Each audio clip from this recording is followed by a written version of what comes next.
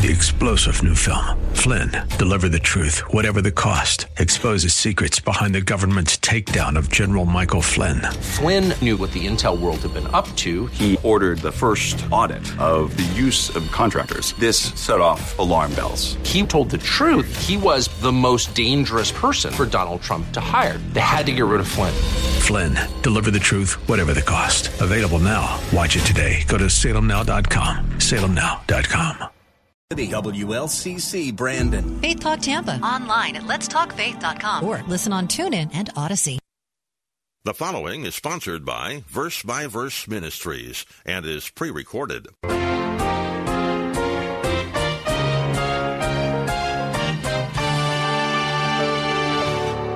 What a marvelous statement. Paul is saying, my God will supply all of your needs according to the riches of Christ in glory. How rich is Jesus Christ in glory? He owns everything. He owns everything. There's not a thing that he doesn't own. Now, some look at this and say, well, this is a promise for all Christians. Not so fast. It's not. It's a promise for generous Christians. Not all Christians. And I want to show this to you. I want to prove it to you. We need to be careful about claiming promises that don't actually apply to us.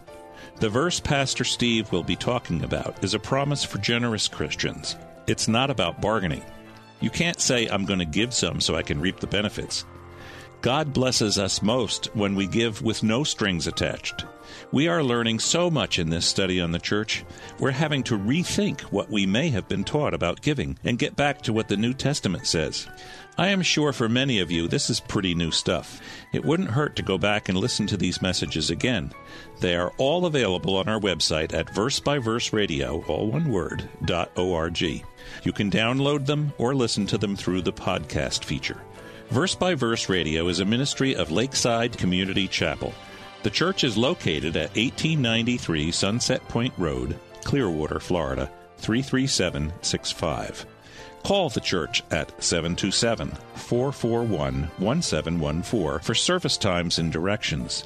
The church is also the home of Lakeside Christian School, a K-12 school where a Christian worldview and Christian values are taught and modeled. You can get information at the church website, lakesidechapel.com. You're welcome at any time to visit the church or attend one of the services. This ministry is all about teaching the clear and uncompromised truth of God's Word. We are so happy that you are part of our broadcast audience today. Now here's our teacher, Pastor Steve, with today's message. Now let me clarify something. Let me step back and clarify something. I understand at first glance this may sound very much like the message of those who proclaim the prosperity gospel, but it's not.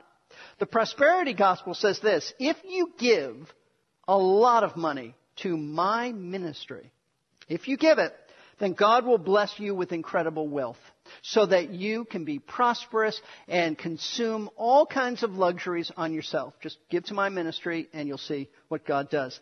That's not what Paul is teaching here at all. Because modern-day prosperity preachers appeal to their constituents to give lots of money as a shrewd investment strategy in order for them to become wealthy. Why? Why wealthy? To gain personal wealth, to spend it on themselves. That's their ultimate goal, and it's a goal motivated by greed and covetousness, which is exactly what Paul is teaching against. Listen, we know this is not Paul's teaching because as the apostle develops his thought of sowing and reaping, later in the chapter he makes it very clear that the reason we should want God to materially bless us, watch this, is not to become personally prosperous so that we can consume things upon ourselves, but so we will have more money to be a blessing to others in need. We give to get so we can give more. Let's look at verse 10. Now he who supplies seed to the sower and bread for food will supply and multiply your seed for sowing, and notice this, increase the harvest of your righteousness. In other words, what Paul is saying is that just as God provides a farmer with the seed he needs to yield a harvest of food, so God provides generous believers with material riches so that they can continue to do deeds of righteousness. And in the context, deeds of righteousness are deeds of being generous with others. You see the clear teaching of Scripture, not only here in 2 Corinthians 9, but throughout the Bible, especially you see this in Proverbs, is that if you are stingy and tight-fisted with your money, then don't expect God to bless you materially. But if you are generous in giving to others for the sake of blessing them and advancing the kingdom of Christ, then you can expect that God will bless you materially so you can give more. And so I've already noted that this is not an isolated passage of Scripture. Proverbs addresses this, but there is one other place in the New Testament in which Paul really deals with this, and I want you to see it. It's important. Philippians chapter 4. I think it's a misunderstood passage, and so I want you to understand it. Philippians chapter 4. Verse 19 says this, "And my God will supply all your needs according to His riches in glory in Christ Jesus." What a marvelous statement. Paul is saying, my God will supply all of your needs according to the riches of Christ in glory. How rich is Jesus Christ in glory? He owns everything. He owns everything. There's not a thing that He doesn't own. Now, some look at this and say, well, this is a promise for all Christians. Not so fast. It's not. It's a promise for generous Christians, not all Christians, and I want to show this to you. I want to prove it to you. If you go back to verse 10, you'll see what Paul is talking about, what led up to this statement. Paul had been in prison under house arrest in Rome. Apparently, the Philippians lost track of him. You know, they didn't have emails back then. They didn't know where Paul was. But when they found out, they sent a love gift to him. They ministered to him. They sent, apparently, supplies for him. He wrote this letter partly as a thank you note to them, to say, I appreciate what you've done for me. Notice, verse 10, "But I rejoiced in the Lord greatly, that now at last you have revived your concern for me. Indeed, you were concerned before, but you lacked opportunity." They've always been concerned about Paul. Remember, the Philippians were the Macedonians, poor people. Here they are, though, concerned about Paul. He said, you've always been concerned, but you lacked opportunity. I think he means you lacked the opportunity to give to me because you didn't know where I was. And notice this, he says, "Not that I speak from want." I'm not saying this because I want anything from you. "For I've learned to be content in whatever circumstances I am. I know how to get along with humble means. I also know how to live in prosperity," which is often, I might add, harder than getting along with humble means. "In any and every circumstance, I have learned the secret of being filled and going hungry, both of having abundance and suffering need." Paul, what is the secret of contentment? The secret, which he now reveals, is verse 13. "I can do all things through Him who strengthens me." Meaning, I can live in all kinds of circumstances. I can live when I don't have much. I can live in abundance. I've learned the secret. The secret is that Christ strengthens me whether I have a lot or whether I don't. His grace is always sufficient. He says in verse 14, "Nevertheless, you've done well to share with me in my affliction." He said, but it's a good thing. I didn't ask for it. I don't want you to think I'm coveting. I'm content, but it's a good thing that you've done. Why? He said, you Philippians, or you yourselves also know, Philippians, verse 15, that at the first preaching of the gospel, after I left Macedonia, no church shared with me in the matter of giving and receiving, but you alone. Can you imagine Paul ministered there? No church thought, I wonder if this guy needs something. I wonder if his food supply is okay. I wonder if he has enough blankets at night. I wonder how his shoes, his sandals are wearing. He said, only you were thoughtful enough to think about me. He says in verse 16, "For even in Thessalonica you sent a gift," notice this, "more than once for my needs." This is the church that was thoughtful to him. These are poor people, but they're thoughtful.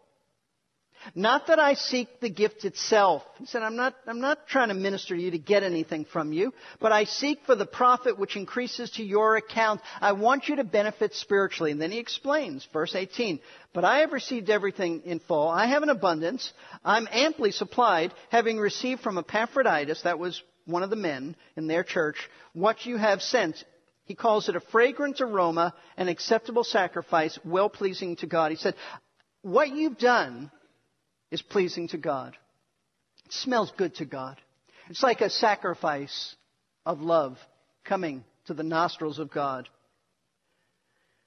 He said, what you've done is good. I didn't ask for this. You didn't have to do it, but I so appreciate it. And The Lord is pleased with this. And then he says in verse 19, and my God will supply all your needs according to his riches in glory in Christ Jesus. You Philippians don't need to worry that because you were generous with me, that you will have nothing for yourself. My God will supply your needs because he is generous with those who are generous with him. Folks, this is a promise to those Christians who are thoughtful, sensitive, and generous in their giving to others. It's also a very dear passage to me. A number of years ago, when our daughters were in college at the same time, it was a difficult time financially for Michelle and me. And I had been thinking about cutting back on my offering. We tried to be generous with the Lord. I thought, well, maybe we need to cut back a little bit. And then I read this one day, and the fog lifted because I read it for the first time with understanding that this is a promise to those who are generous. And I said to Michelle, you know what? We don't need to cut back on our offering. We need to increase it. And I want you to know when I made that decision to do that, God provided in some remarkable ways. I really should have written down all the amazing ways that the Lord provided when I tried to obey this principle. But I'll tell you one because it's very exciting. At least it's exciting to me. I just want you to see that God is not limited. Finances can come out of the blue. I had an aunt who lived in New York. I hadn't seen her for years. And in becoming a believer, I've somewhat been the black sheep of the family that not too many are close to. And I hadn't talked to her in years, and she passed away. This was a few years ago. And about a year later, I received a letter from her daughter, my cousin, who lives in Switzerland. And she wrote me and she said, I just was able to get to New York and go into Mom's bank and the vault. And she had some money set aside for you. And here's the check. It was a U.S. savings bond. I tell you, it blew me away. I hardly knew this aunt. I certainly didn't think that she cared about me at all. In my office, I have the envelope of that U.S. savings bond. It's a reminder to me that God can give and raise up money anywhere. I call it an Aunt Bess blessing because that was her name, Bess. I just want you to know you never need fear if you're generous that you won't have anything. You provide for others, God will provide for you. Listen, the reason that some of you may be having some extreme financial struggles may be because of a lack of generosity in giving to the Lord's work. Now, I understand it may not be.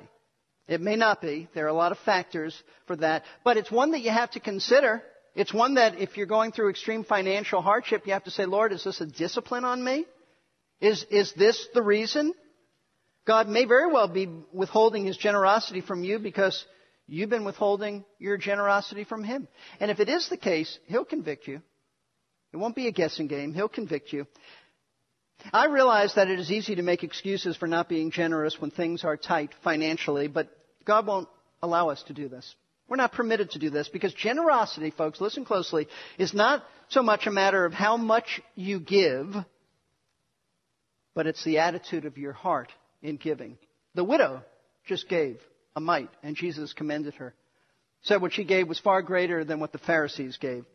That's why Paul goes on in verse 7 to explain that God will only be generous to those who give with the right heart attitude. And folks, this is what brings it all together. Verse 7 says this. Each one must do just as he has purposed in his heart, not grudgingly or under compulsion, for God loves a cheerful giver. In this one verse, Paul outlines the way that each of us should approach our personal giving to the Lord. When you give generously like this is when God gives generously back to you. First of all, Paul says that your giving should be exactly what you plan to give. He says, just as you purpose in your heart. Just as you purpose in your heart to give. What he means by this is that you should be careful and prayerful in considering the amount of money that you're going to give.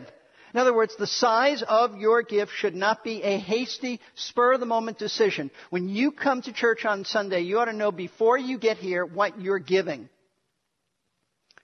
Exactly what you decided in your heart to give. See, before you give any money, you should carefully, prayerfully choose the amount that you believe the Lord wants you to give, and then follow through on that amount that you believe the Lord is telling you in your heart to give. See, if you don't do this, if you don't have some predetermined amount in your mind to give, then you might find yourself giving more money than you plan to give. Why? Because someone might put pressure on you to give. This happens all the time in Christian circles. Some pastor, some spiritual leader gets up and makes his people feel guilty or obligated or shamed into giving more money than they ever intended to give.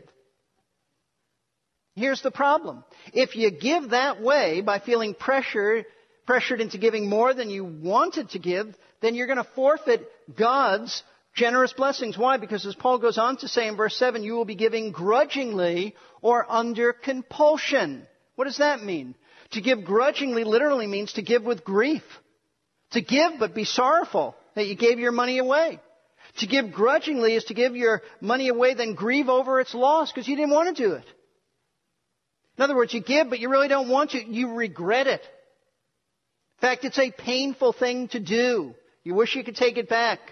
You're actually sad at the thought of parting with your money. Now, if you give with that kind of reluctance, then God says He's not going to be generous with you, regardless of the amount that you give.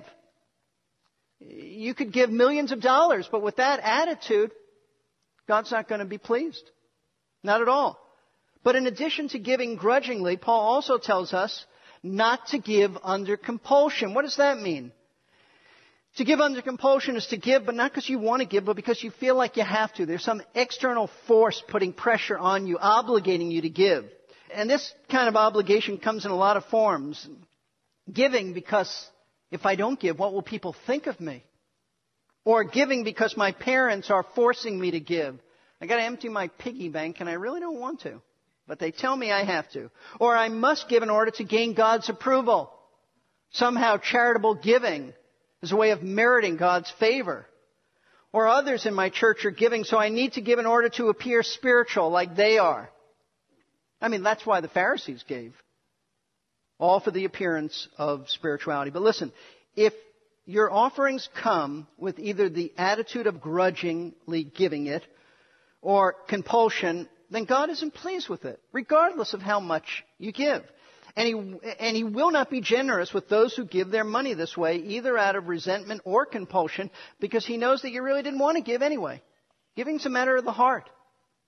However, there is a motive that pleases the Lord. There is a motive that not only pleases God, but the motive and the kind of attitude that God is generous with, that we've been talking about. Paul tells us about this person and their proper attitude of giving at the end of verse 7. For God loves a cheerful giver. Certainly God loves all of His children. But Paul states that God has a special love, a special affection in His heart for those who give their money cheerfully. So what does it mean to give cheerfully? Actually, the English word hilarious comes from this. Now, I don't think Paul means that you need to giggle and laugh when the offering plate goes by you, although you probably will put a smile on the face of an usher if you do that. But it does mean that you don't give with sadness. It's the opposite of giving with sadness or resentment. It means that you delight in being generous with God. You derive pleasure from giving to Him. It brings you joy to put your generous offering money in the collection plate. That's what Paul's talking about. And if you give this way, folks, generously, with an attitude of joy and cheerfulness in your heart, then not only will you give God pleasure because of your obedience to Him, but you will experience His gracious generosity as He will give you more so that you can give Him more. So what is God's plan for giving? It's really not that complicated. Give an amount in proportion to your income and give generously with a cheerful heart. That's it. As we bring this series about the church to a close, I want you to consider your relationship with Lakeside. Or if Lakeside is not your home local church, then your home local church. Do you love the church? Christ does. He died for the church. He loves the church. He sacrificed for the church. He's working to sanctify the church so he can present the church in all of her glory without spot or wrinkle to the Father. If you don't love the church, you need to repent. We ought to love everything Christ loves. The church is dear to him. He gave his life for the church. Are you vitally connected to your church, or are you just a Sunday attendee? Are you a member of the church? Have you made a commitment to the church? Listen, you ought to be vitally connected. You ought to be plugged in somewhere. You ought to be serving. You ought to be active. Sundays ought to be your favorite day of the week. It ought to be the best day for you. Do you appreciate and esteem those who shepherd you, or do you take them for granted? I'm not primarily talking about me. I'm talking about the other elders. Do you even know who the other elders are? Have you ever thanked them? Have you appreciated them? Do you pray for them? Do you financially support the church? That's what we've been talking about. Do you do it with giving that is characterized by generosity and delight? Or are you a spiritual hitchhiker, wanting all the church's benefits without making any financial commitments? If you can answer these questions in an affirmative way, praise the Lord. But if not, then you need to repent. You need to ask the Lord to change you. You need to bring your thinking and action in conformity with what Scripture teaches. Now, perhaps you have no vital relationship with the church because you have no vital relationship with Jesus Christ. Come to faith in Christ, believing that his death on the cross was sufficient in payment for your sin. Enter into a relationship with him through forgiveness of your sins, and you'll love the church. And you'll want to answer affirmatively to all of these questions as you get involved. Love the Lord Jesus, you'll love his church. Let's bow for prayer. Father, thank you for this series we've been able to do, Lord. It's been a healthy reminder of the church. We are so grateful for the church, Lord. May we never take it for granted. We realize that today the church, every local church, has sinners, spots and wrinkles, but you're sanctifying us and you're conforming us to the image of your Son. Lord, we say continue to do that here at Lakeside, whatever it takes. Help us as we've been talking about finances, Lord. Help us to give generously with delight in our hearts. For some who have never given, Lord, I pray that you will take your word today and burn it into their hearts that they might be obedient to you. They could trust you, that if they give, you'll provide for them. Lord, for those of us who do give but struggle because we live in financially harder times than we've ever had, help us to be encouraged by these truths, to recognize that you are not sleeping, you never slumber, you will provide. Help us to give, Lord, without having an attitude of holding on to our money, but to delight in giving. And Lord, help us to be generous, not just in the offerings, but when we see others in need. Help us to be generous in life. Help us to be generous people and to fight the urge to be covetous men and women. We pray that you'll take your word from what's been taught this morning and apply it to our lives. May it be a part of our very lives. We pray this all in Jesus' name. Amen. We've looked at so many vital truths in this series on the church that it's almost impossible to try to summarize them. We know that the church is precious to God. He sent his Son to die for it. He has equipped the church to help us grow in our faith and to prepare us to meet the challenges and dangers that we will face in the world. We looked at the qualifications that God has ordained for the leaders over the church. We saw that God has a lot to say about their character. They are supposed to be examples of Christ-likeness to the church, oversee the ministry of the church, watch out for the people in the church, and equip the members of the church to serve the Lord. They have a great responsibility. They really need our prayer and encouragement. Then we talked about giving. We saw that God doesn't demand a set amount from us, but wants us to be generous. He wants us to give based on grace, not some commandment. We give from a heart of gratitude for everything Jesus has done for us. We've already said this, but this might be a good time to repeat it. You can order this entire series on the church so you can listen to it over and over and also share it with a friend. All of the information you need is on our website, versebyverseradio, all one word, .org. Or you can just call us for information, help, or prayer at 727-239-0306. If you appreciate the ministry of Verse by Verse, would you pray about sending a gift to help us keep this ministry going? You can do this online by phone or by regular mail.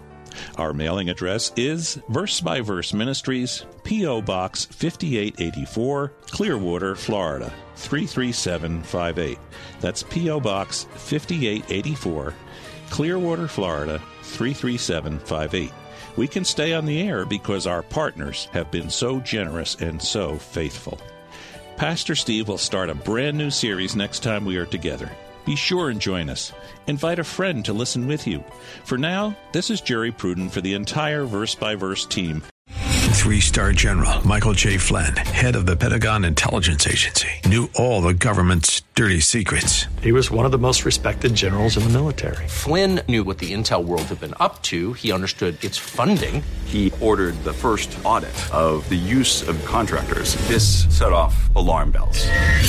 The explosive new documentary, Flynn, Deliver the Truth, Whatever the Cost, uncovers the facts behind this scandal. Flynn told the truth. He was the most dangerous person for Donald Trump to hire. I find out the worst enemy that I'm going to face in my life is right here in America. They took my assessment and they wanted me to change it. And I was like, I'm not changing it. They had to get rid of Flynn. With in-depth interviews, archival footage, and never-before-seen personal records of the man behind the headlines. I just felt like I was drowning. Flynn, Deliver the Truth, Whatever the Cost. Available now. Watch it today. Go to salemnow.com. salemnow.com.